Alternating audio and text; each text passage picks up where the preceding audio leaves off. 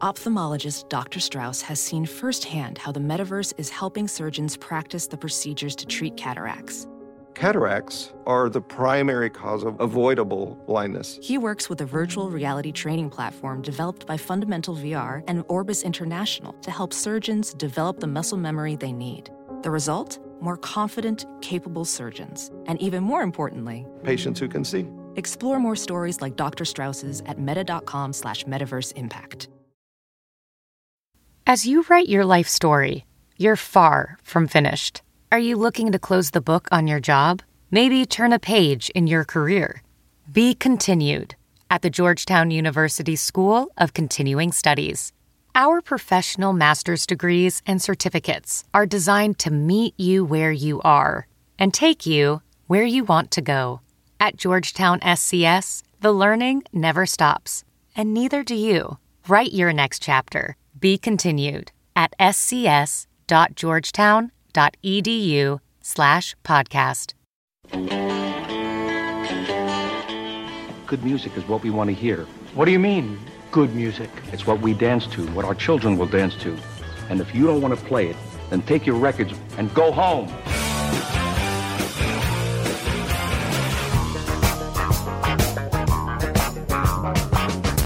Did you have a band? Good or bad? It's a great band. It's a bad band. It's like pizza, baby. It's good no matter what. There's music in the air. Jim, every successful debut artist has to face it, the dreaded sophomore slump. But a few manage to meet or even exceed their first effort. I'm Greg Cott of the Chicago Tribune. And I'm Jim DeRogatis of Vocalo.org. We'll talk about musicians who were able to achieve a sophomore success. And later, we'll review a new sophomore release, the latest from Nick Cave's blues punk side project, Grinderman. That's all coming up on Sound Opinions. From WBEZ Chicago and distributed by PRX, you're listening to Sound Opinions. And time now for some music news. Now that it's all over, now that you and I are free, now there's nothing left except the bits of property. Oh, started off with nothing, started off just you and me. Now that it's all over, you can keep the property.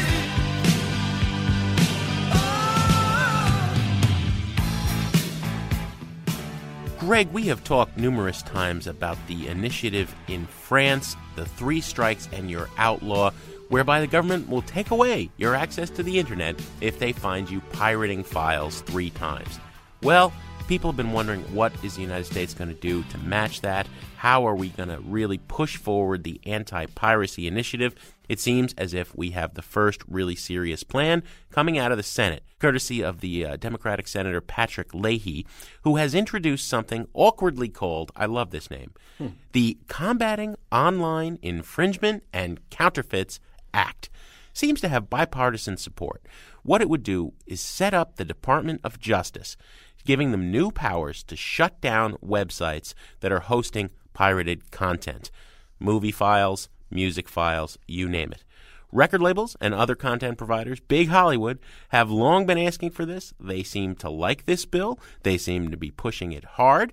The Department of Justice would come in and file a civil action against a website, a domain name, and seek a preliminary order from the courts to shut it down. The courts would then actually be the entity that shuts it down.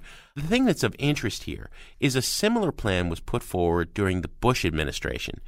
And bipartisan support turned on it because people pointed out, rightfully, I would think, you're going to be turning the Department of Justice into pro bono lawyers for copyright holders. You're getting the government to do your policing instead of you having to foot the bill, and it's a considerable bill if you're going to try to shut down copyright theft.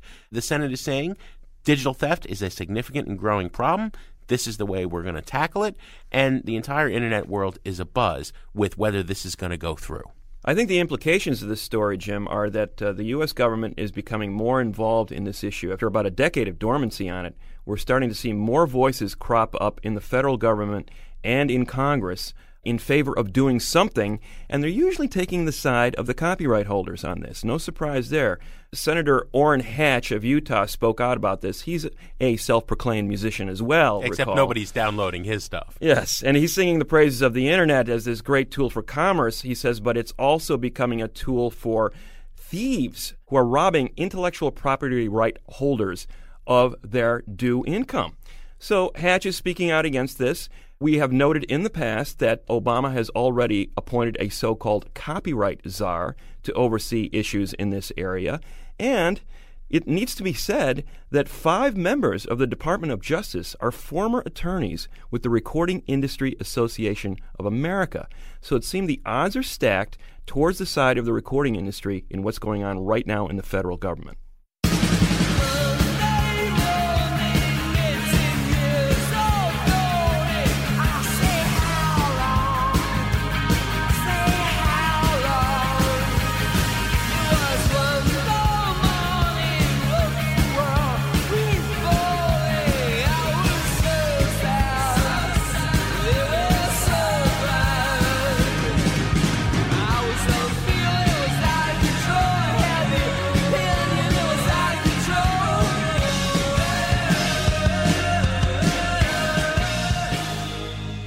That is U2, of course, and their manager, since their boyhood days in Dublin in the 70s, is one Paul McGuinness. Certainly one of the most powerful managers on the face of the earth, of one of the most powerful bands. His voice counts for a lot.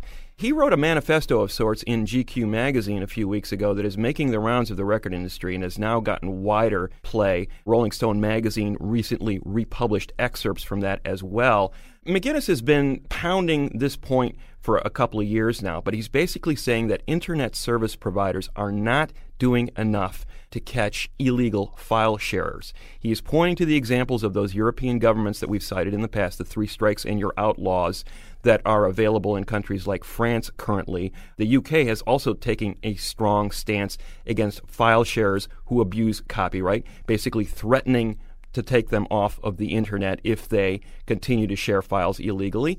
He's advocating the same sort of thing in the U.S., no surprise there. He says that eventually we're going to have a good solution to this problem, but what he sees as the solution is that there will be costs bundled into your monthly fee in order to use the internet that will be shared with recording artists. Now, whether this happens in the United States, it remains to be seen, but we've just given you some examples of news stories that indicate it's starting to run in that direction, and he's also holding out great hopes for Spotify. We've talked about this music platform in the past, Jim. It is big in Europe. It has still not gained a foothold in the U.S. because of numerous licensing issues, but he thinks Spotify may be a possible future for the recording industry as well as a way of getting artists paid for both streaming and downloading music through advertising and paid subscriptions.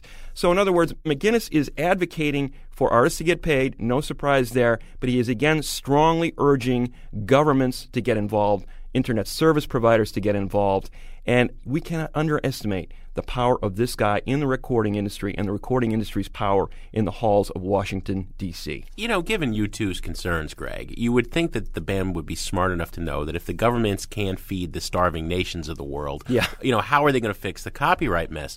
McGuinness famously 2 years ago took aim at Radiohead and said that their whole plan of pay what you want for the download was a horrible mess. Radiohead and its people say exactly the opposite. I don't think he is on the cutting edge. This is a band that could rewrite the entire music industry because they are so big and powerful, and yet they're in bed with Live Nation, giant mega corporation. They're not thinking outside the box, and I don't know how much credence should be given to what McGuinness is saying.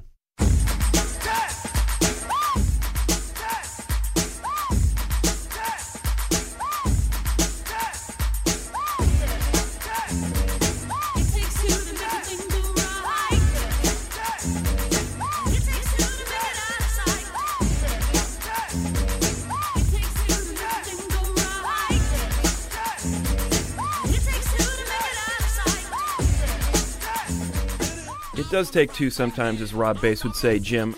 That is the topic for today's feature on Sound Opinions.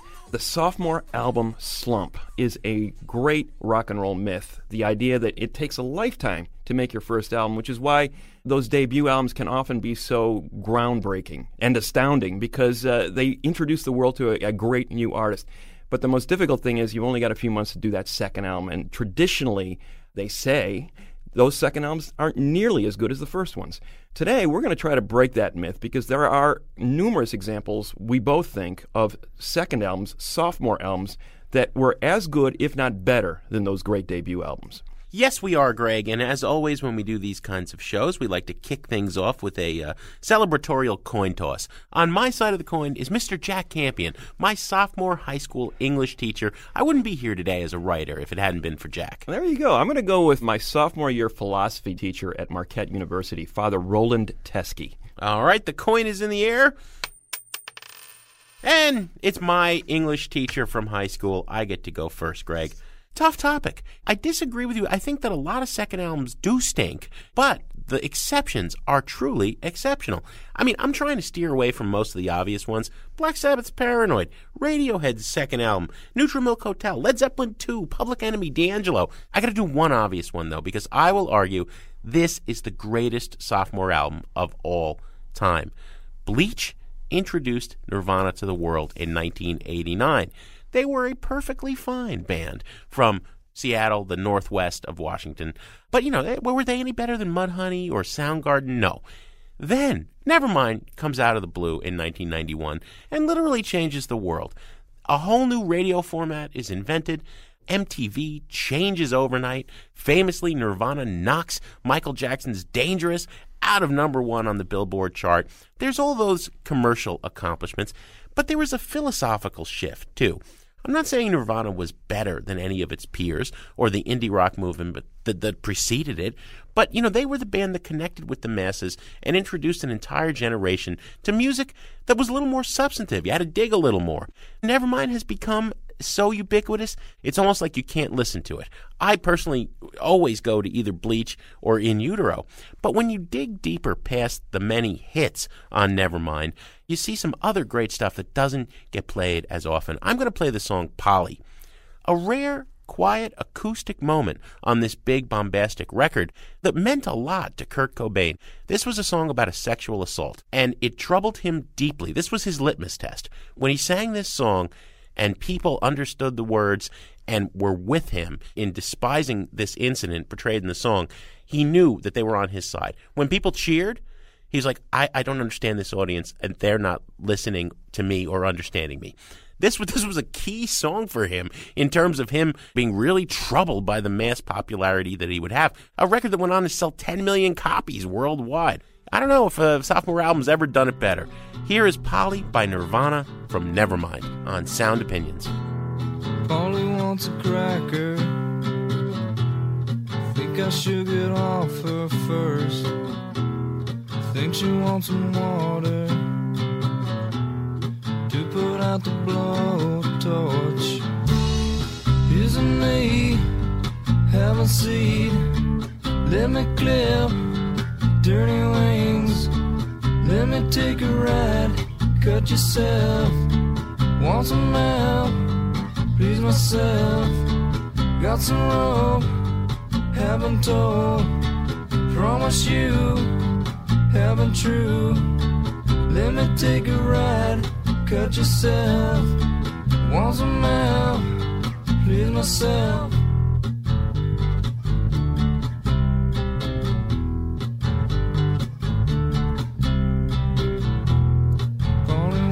Cracker. Maybe she would like some food. She asked me to untie her. She's very nice for a few. Here's a me, have a seat. Let me clip dirty wings.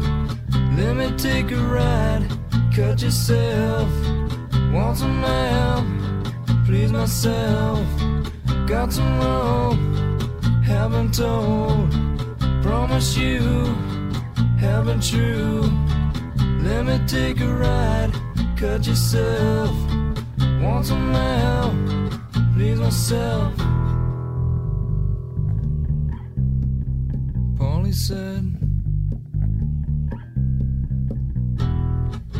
says her back hurts. She's just as bored as me. She She caught me off my guard. Amazes me the will of instinct. Isn't me having seed? Let me clip dirty wings. Let me take a ride. Cut yourself. Want some help? Please myself. Got some rope. Haven't told. Promise you. Haven't true. Let me take a ride. Cut yourself. Want some help? Please myself. A haunting song, Greg, Polly by Nirvana from Nevermind on Sound Opinions. We are talking about records that broke the curse of the sophomore slump and were sophomore super successes. What's your first pick? Well, Nirvana's undeniable, Jim, no doubt about that. And I'm going to stay in Seattle for my first choice. I'm going to go with Jimi Hendrix. Not only did this guy have the good fortune, or maybe misfortune if you're looking at it from today's topic, of making an amazing, groundbreaking debut album, Are You Experienced, in 1967. 2 albums later, he made Electric Ladyland, another landmark album. In between was an album that I am going to argue was every bit as good as both of those albums, but is often not recognized as such. Axis, Bold as Love.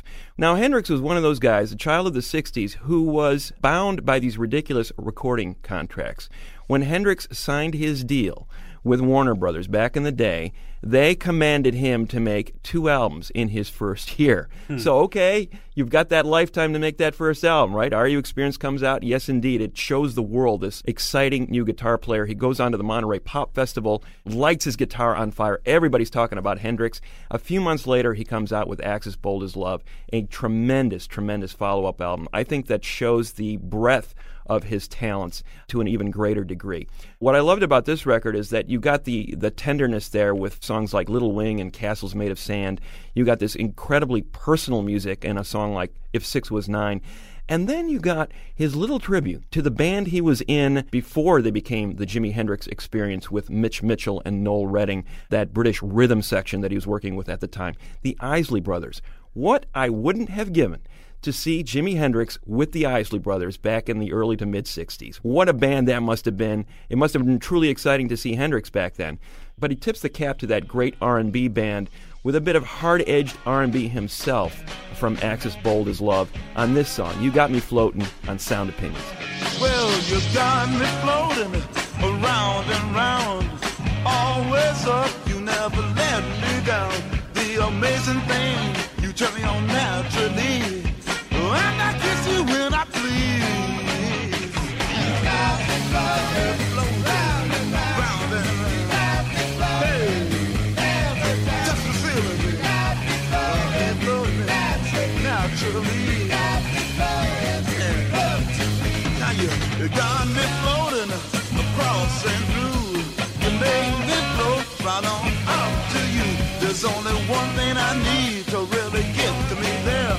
To hear you laugh without a care. What I'll say now. You got me floating round and round and round. Got me floating every time. Whoa, hey. Got me floating naturally. Got me floating, floating. Got me floating.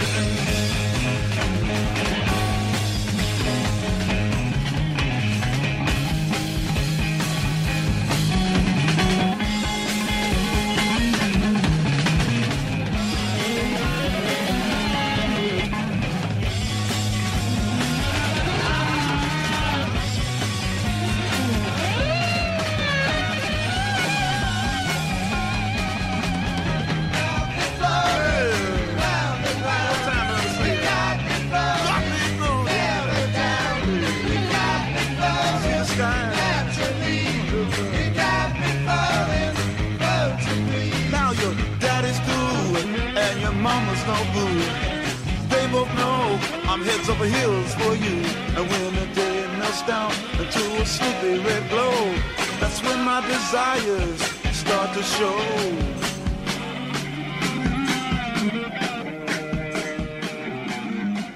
That was You Got Me Floatin' from Jimi Hendrix's sophomore album, Axis, Bold as Love. Coming up on Sound Opinions from WBEZ Chicago and PRX, we'll highlight more sophomore success stories, and later on we're going to rate the sequel to Nick Cave's Grinderman project, Grinderman 2.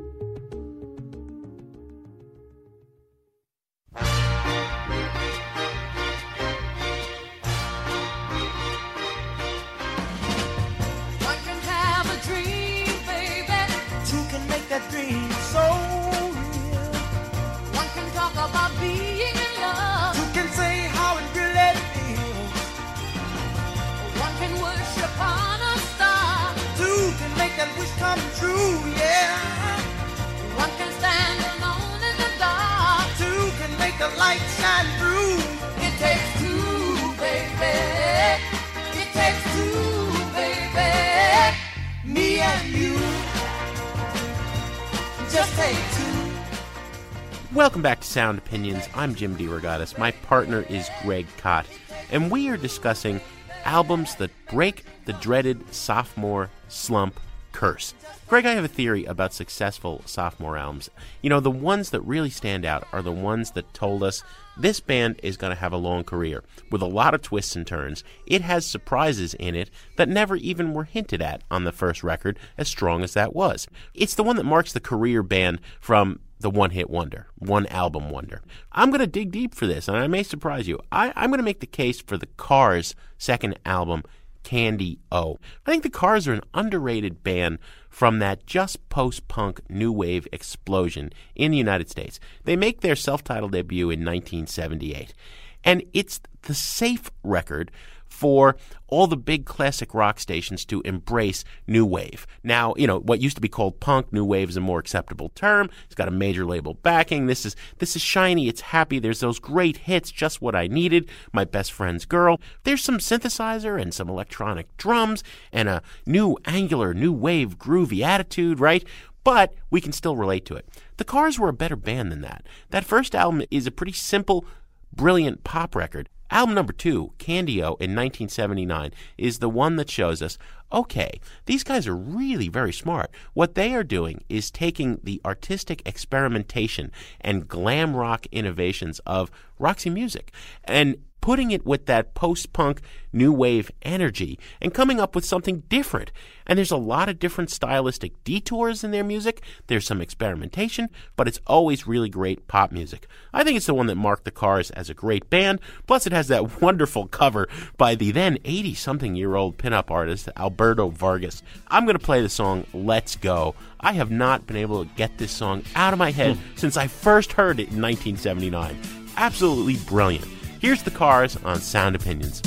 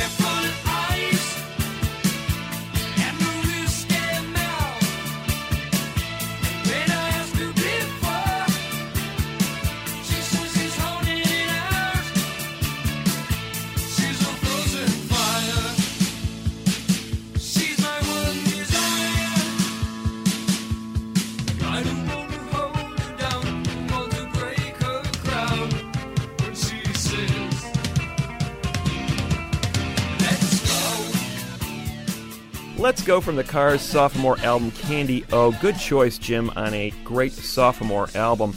Another problem with the second album is when you follow up a record that you made when you were really young. There's a tendency to look somewhat dubiously at an artist who debuts when they're just a teenager, or maybe even in their early 20s, thinking, well, is this artist really going to grow, mature beyond that initial fandom that they attract? One such example, Sinead O'Connor made her debut album when she was 20, which means basically she wrote most of the songs on it when she was still a teenager. You can hear some of that callowness in her very fine 1987 debut album, The Lion and the Cobra, this young Irish lass working through some of her growing pains on that debut album. And it was exciting stuff. But I think the jury was still out on whether or not there was a long-term career in store for her. Man, oh man, did she follow it up. In 1990, when she was 23 years old, only 3 years later, it seemed like she'd lived a lifetime in those 3 years and made this remarkably mature album. It's really a breakup album. It was a lacerating look at her brief marriage to her drummer, John Reynolds, with whom she had a child. And she looks at their love affair and their divorce and their life after divorce with a really introspective and sad and sometimes disdainful eye, but there's nothing less than complete honesty on this record. That is what it is so riveting about it. When people think about this album, I'm sure they think about that remarkable cover of the Prince song, Nothing Compares to You, and that is indeed a great track, but Sinead's songwriting on this record is remarkable too. And I'm going to play a song that I think illustrates that. The Last Day of Our Acquaintance is the track I'm going to play. It is a remarkable look back on the day when those divorce papers are filed and they're walking into that lawyer's office and walking out a divorced couple. It builds and builds from a very quiet beginning to this crescendo at the end. Harrowing stuff to listen to in a lot of ways. Sinead O'Connor with The Last Day of Our Acquaintance from her sophomore album released in 1990, I Do Not Want What I Haven't Got, on Sound Opinions. Days and days of friendship has been still, and we will meet later to finalize the details. 2 years ago, the seed was planted, and since then you have taken me for granted.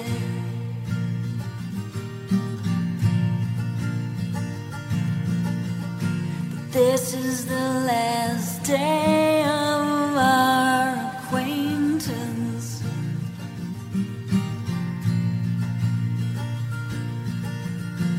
I'll meet you later in somebody's office.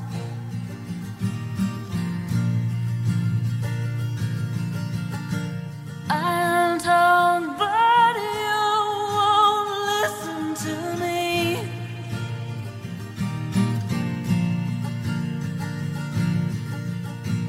I know your answer already.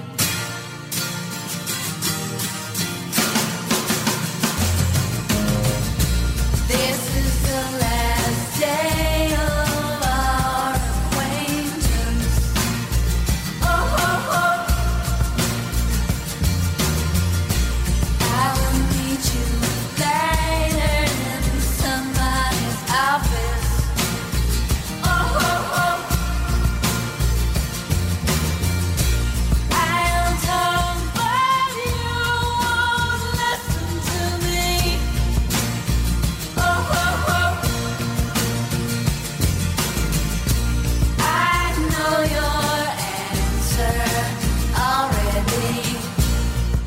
Sinead O'Connor with The Last Day of Our Acquaintance on Sound Opinions from her sophomore album in 1990, I Do Not Want What I Haven't Got.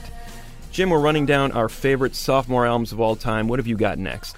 Greg, I have to talk about A Tribe Called Quest. Debuted in 1990, really based around the collaboration between rapper-producer Q-Tip and the rapper Phife Dawg, other people in and out of the group. It was a strong debut. People's instinctive travels and the paths of rhythm.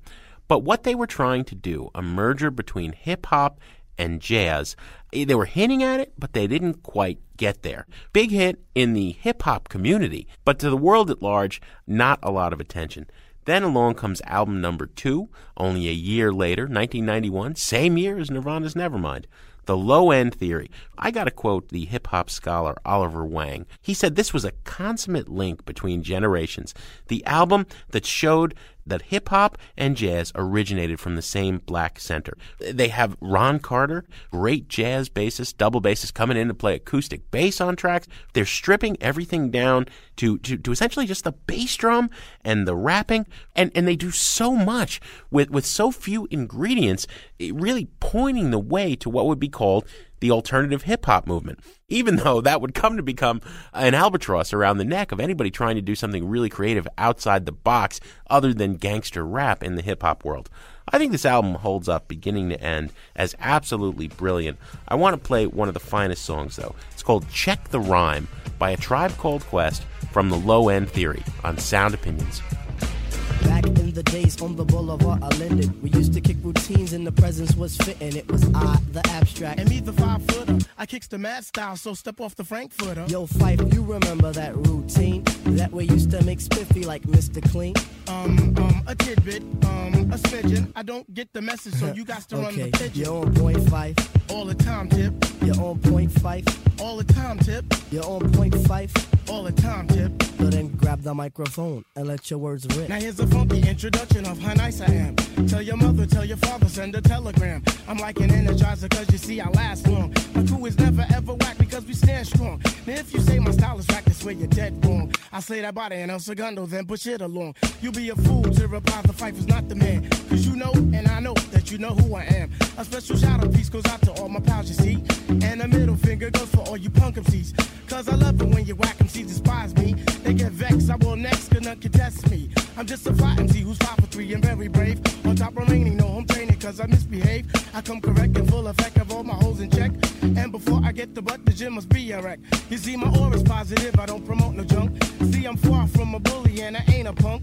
Extremity of rhythm, yeah that's what you heard. So just clean out your ears and just check the word. Check the rhyme, y'all. Check the rhyme.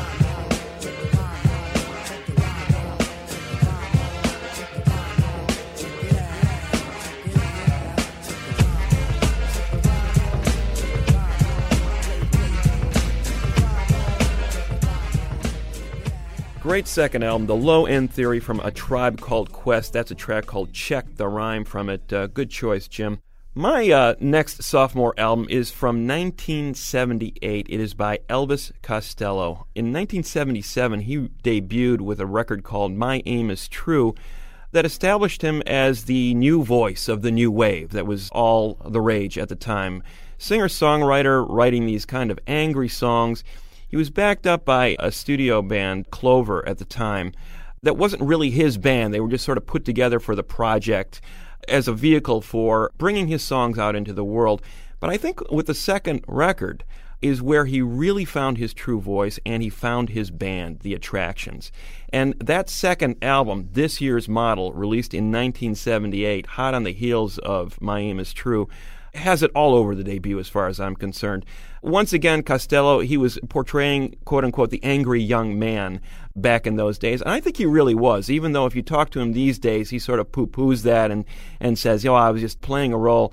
I don't know if you saw him back in those days, Jim, but, he was a presence on stage. Declan McManus had some problems yes, back then. Yeah. He never really quite got back to that place. I think he became much more mannered as a performer in subsequent years. But back then, I don't think he was playing any kind of role at all.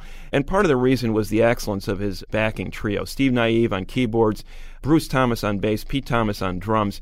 What a band and what an album. I think they really make it what it is. It is very stripped down, very nasty. Naive's organ playing throughout is hanging over all the arrangements like this dark cloud, and the rhythm section is absolutely ferocious, matching the bile in Elvis Costello's lyrics. Here's an example of it, Lipstick Vogue from Elvis Costello's This Year's Model on Sound Opinions.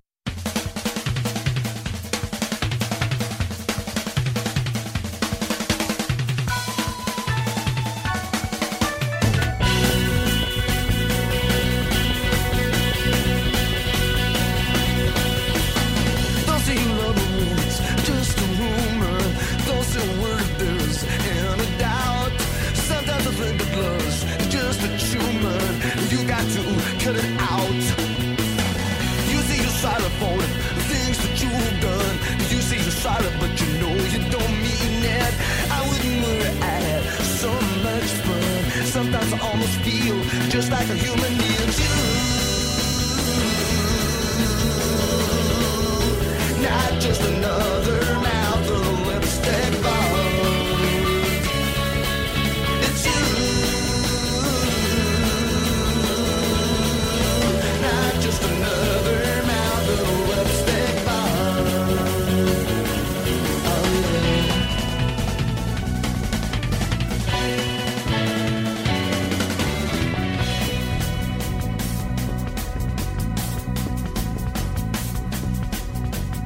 Get to the slot machine, almost dead on arrival.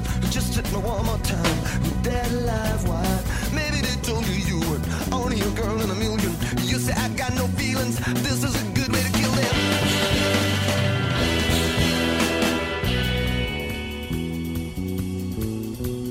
That is Lipstick Vogue by Elvis Costello from his second album. Another fine sophomore choice, Mr. Cott. If you'd like to suggest another sophomore success or comment on anything in the rock world, call 888-859-1800 and we'll put it on the air. Greg and I will be back with our final picks for great second albums, and then we'll see how Nick Cave and Grinderman fare on their sophomore release. That's in a minute on Sound Opinions from WBEZ Chicago and distributed by PRX.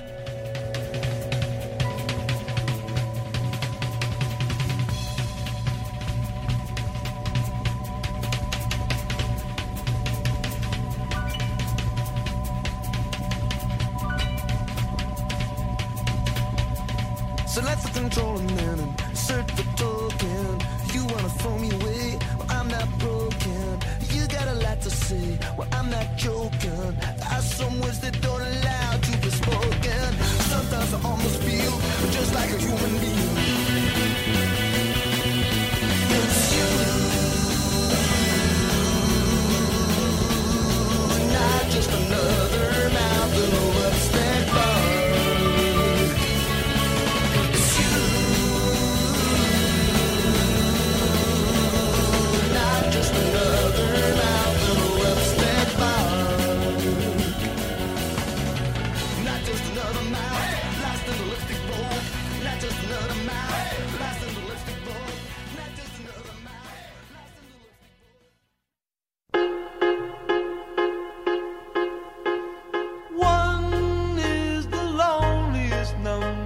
You'll ever do.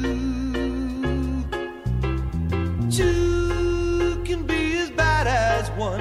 It's the loneliest number since the number one.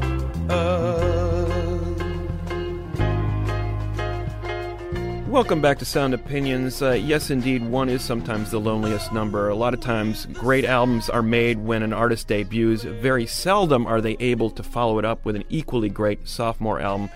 But we're providing some exceptions to that rock myth, running down some of the great sophomore albums of all time. Jim, what have you got for us next? Greg, I'm going to go with Polly Jean Harvey of Dorset, England for my final choice. A fine debut in 1992, dry, really propulsive garage take on blues and blues rock. Showed a lot of promise. Then along comes album number 2 in 93, Rid of Me. Polly Jean Harvey was never really too thrilled with that first record, you know? It didn't feel she got it right. She wanted to be faster, she wanted to be louder, she wanted to be more raw and more aggressive. And when Polly Jean Harvey says, I'm going to step up the aggression, man, are you in for it. This is one of those sheer off the top of your head albums, pure and simple. I'd been a fan of the first one. I'll never forget getting the second one. It was like, wow, who is this woman? It's one of those records, I could play Rid of Me, I could play Man-Size Sextet, I could play 50-Foot Queenie, I want to play Dry, but I want to go with Man-Size. One of these records I love. It never gets old. I've been playing it since the day it came out. Here is PJ Harvey on Sound Opinions.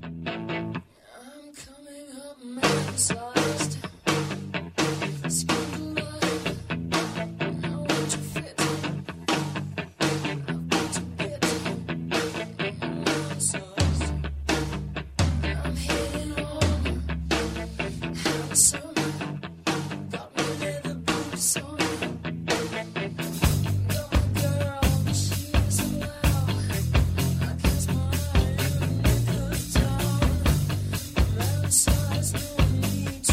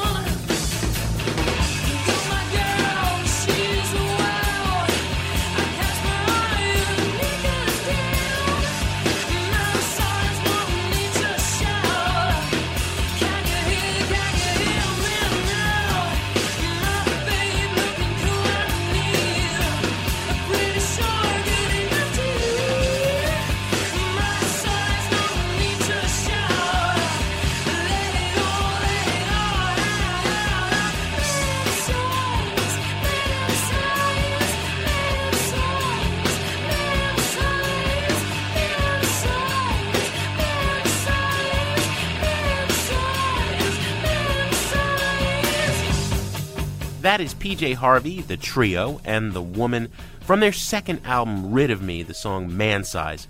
Greg, how are you going to wrap up our sophomore album show?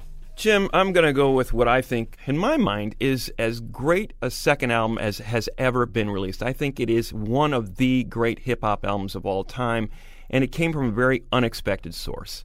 It was released in 1989 by the Beastie Boys.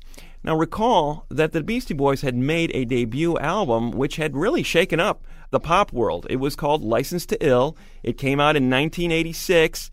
And the headline in the Village Voice when reviewing the album said, 3 idiots make a masterpiece.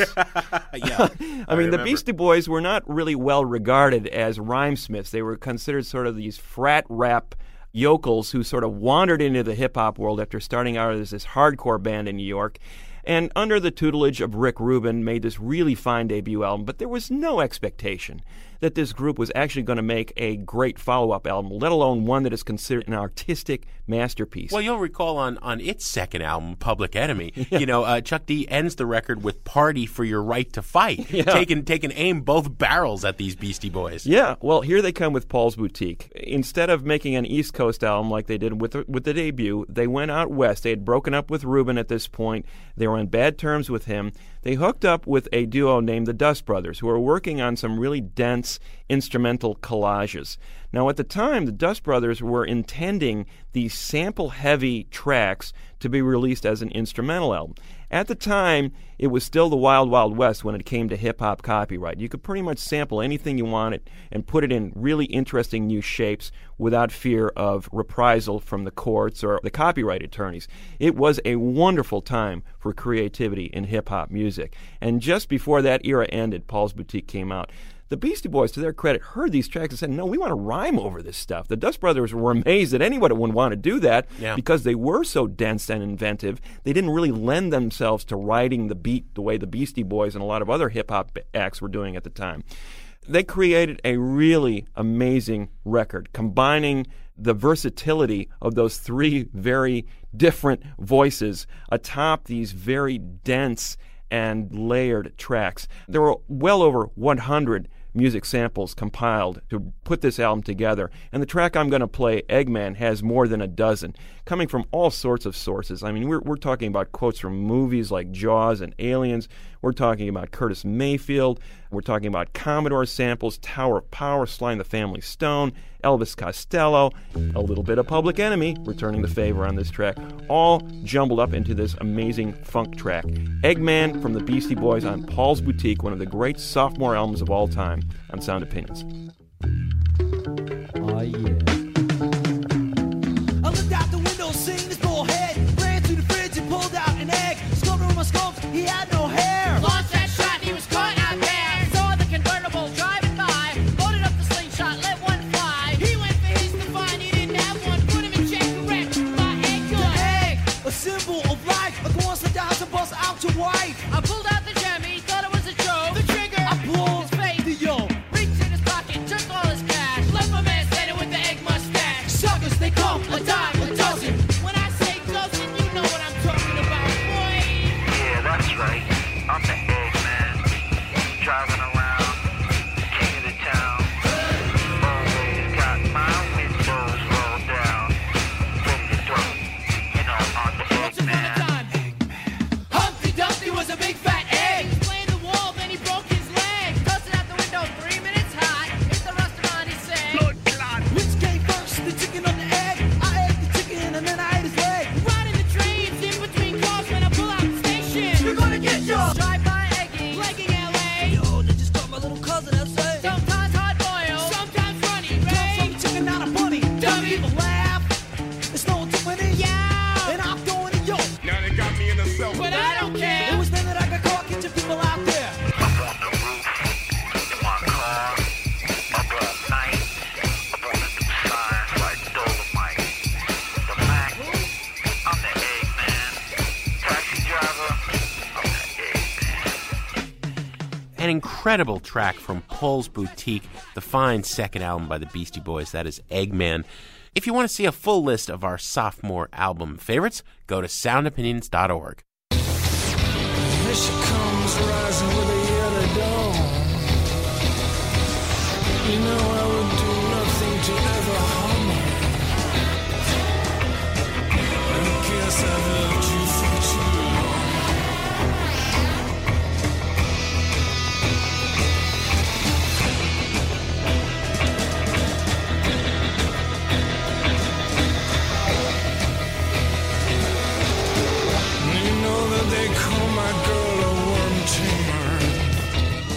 You're listening to Sound Opinions. That is a track called Worm Tamer from Grinderman 2, the second album, of course, the sophomore album from Grinderman.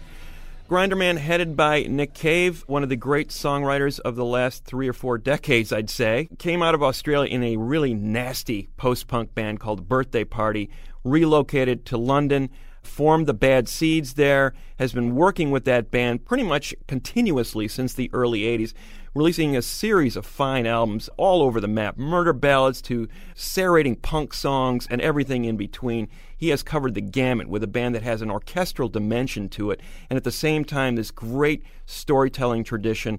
Sometimes it's hard to tell whether Nick Cave is a Old Testament preacher or a rock and roller. Sometimes he's both. It's all wrapped into one of the most magnetic performers of recent times. And a scary individual, Craig. Oh, we had the Bad Seeds indeed. on the radio show a couple of years ago. I think that is our most frightening guest ever. In 2007, his career got a second wind, Jim. He pared down the Bad Seeds, which are a rather large, sometimes unwieldy band. He stripped it down to a quartet to make a side project called Grinderman. What an album that was. Just straight up punk screeds, stream of consciousness songwriting, much less studied, much less editing. It was kind of more off the cuff than the Bad Seeds were. And I think it ignited something in Cave at the time, because he followed that up with a really fine Bad Seeds album.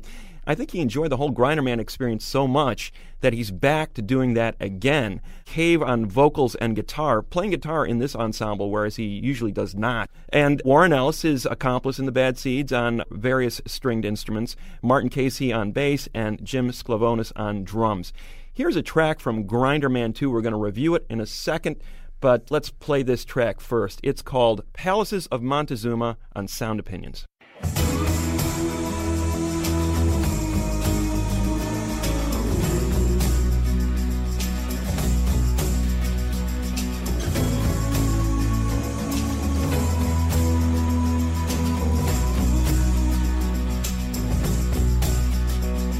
Psychedelic invocations of Matahari at the station I give to you. A Java princess of Hindu birth, a woman of flesh, a child of the earth, give to you. Well, the handguns of Babylon, Miles Davis, the black unicorn, I give to you. The palaces of Montezuma, the gardens of Akbar's tomb, I give to you. The spider goddess and needle boy, the slave dwarves that they employ, I give to you. A custard-colored super dream of Ollie McGraw and Steve McQueen, I give to you. Come on, baby, let's get out of the cool.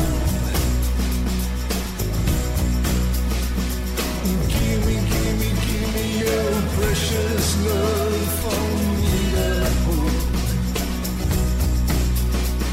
The epic of Gilgamesh, a pretty black A-line dress, I give to you. The spinal cord of JFK wrapped in Marilyn Monroe's negligee, I give to you. That is Palaces of Montezuma from Grinderman 2, Nick Cave on vocals. A real departure for Grinderman. If you only know that first album, there's melody in that song. How about that, Greg? Yeah. I would not have thought, as much as I loved the first Grinderman album, you figure, where can they go the second time around? Well, Grinderman is showing that it can go a lot of different places besides that bluesy garage rock. There's some melody here. There's some dark experimentation.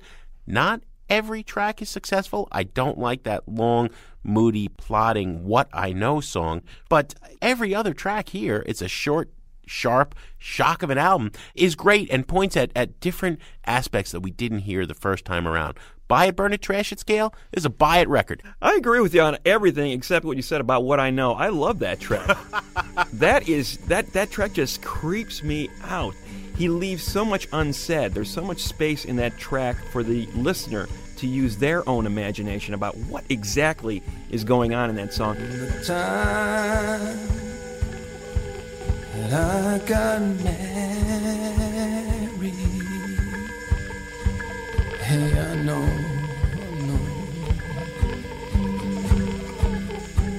A million things are gonna happen to me in rooms that are much like these.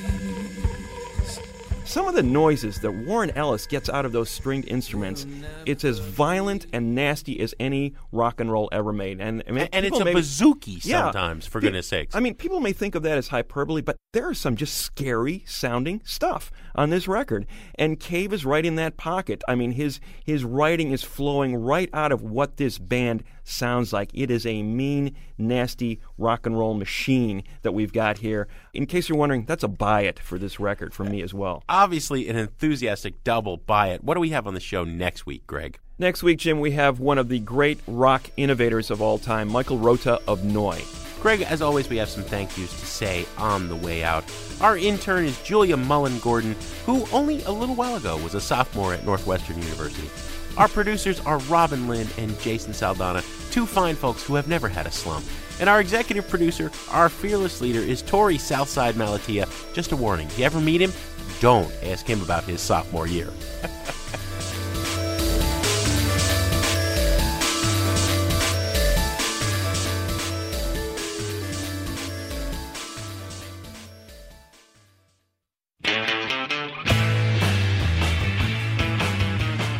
On Sound Opinions, everyone's a critic. So give us a call on our hotline, 888-859-1800. You never call my name on the telephone.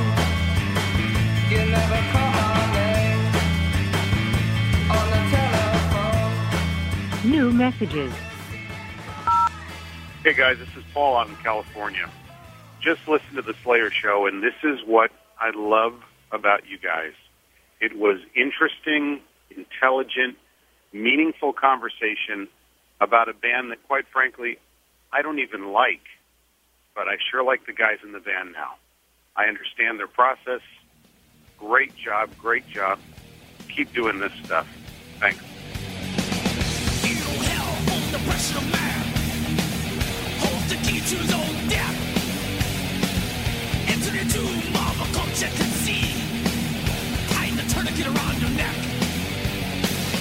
Sifting away debris of hated life.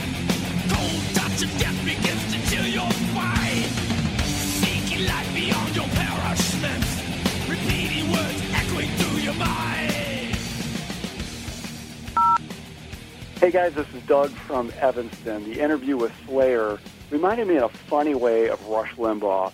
When Rush every now and then gets asked, what do you mean by calling women feminazis, or what do you mean by marginalizing gays, or ridiculing people who care about the environment, his standard reply is, oh, I'm just an entertainer.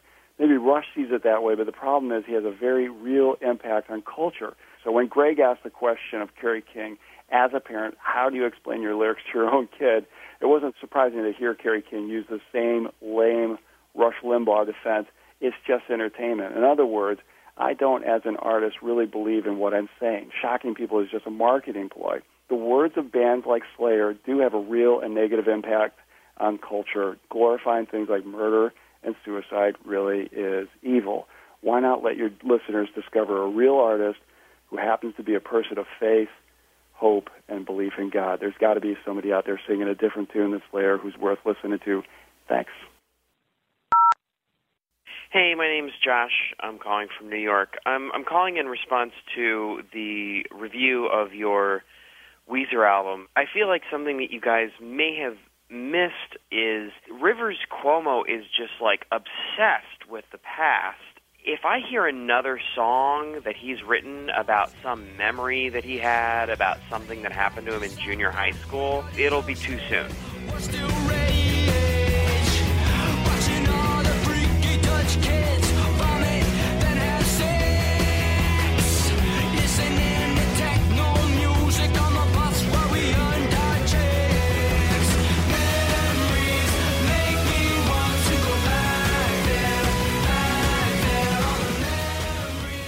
I love Weezer. Weezer's sort of like the pizza of rock music. Even when it's not that great, it's still pretty good.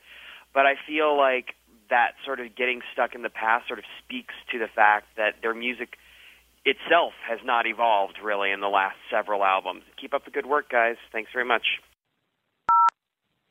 James in Atlanta. I just listened to your podcast regarding the White Mystery, and I had to listen to it twice because I thought maybe there was some kind of mystery that I wasn't clued in on. But there's really nothing, A, original, or B, remotely good about that band. I really don't understand what the infatuation is.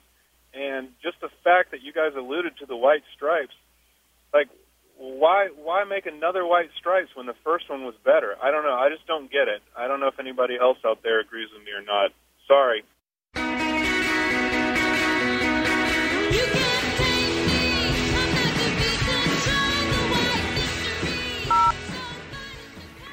Hi, guys. This is Daryl calling from Detroit, and just wanted to say thanks for turning me on to White Mystery last night. Really enjoyed the interview and listening to her talk about her career. It was fun to listen to, and the music was really cool listening to live. So appreciate it. Keep doing the good work.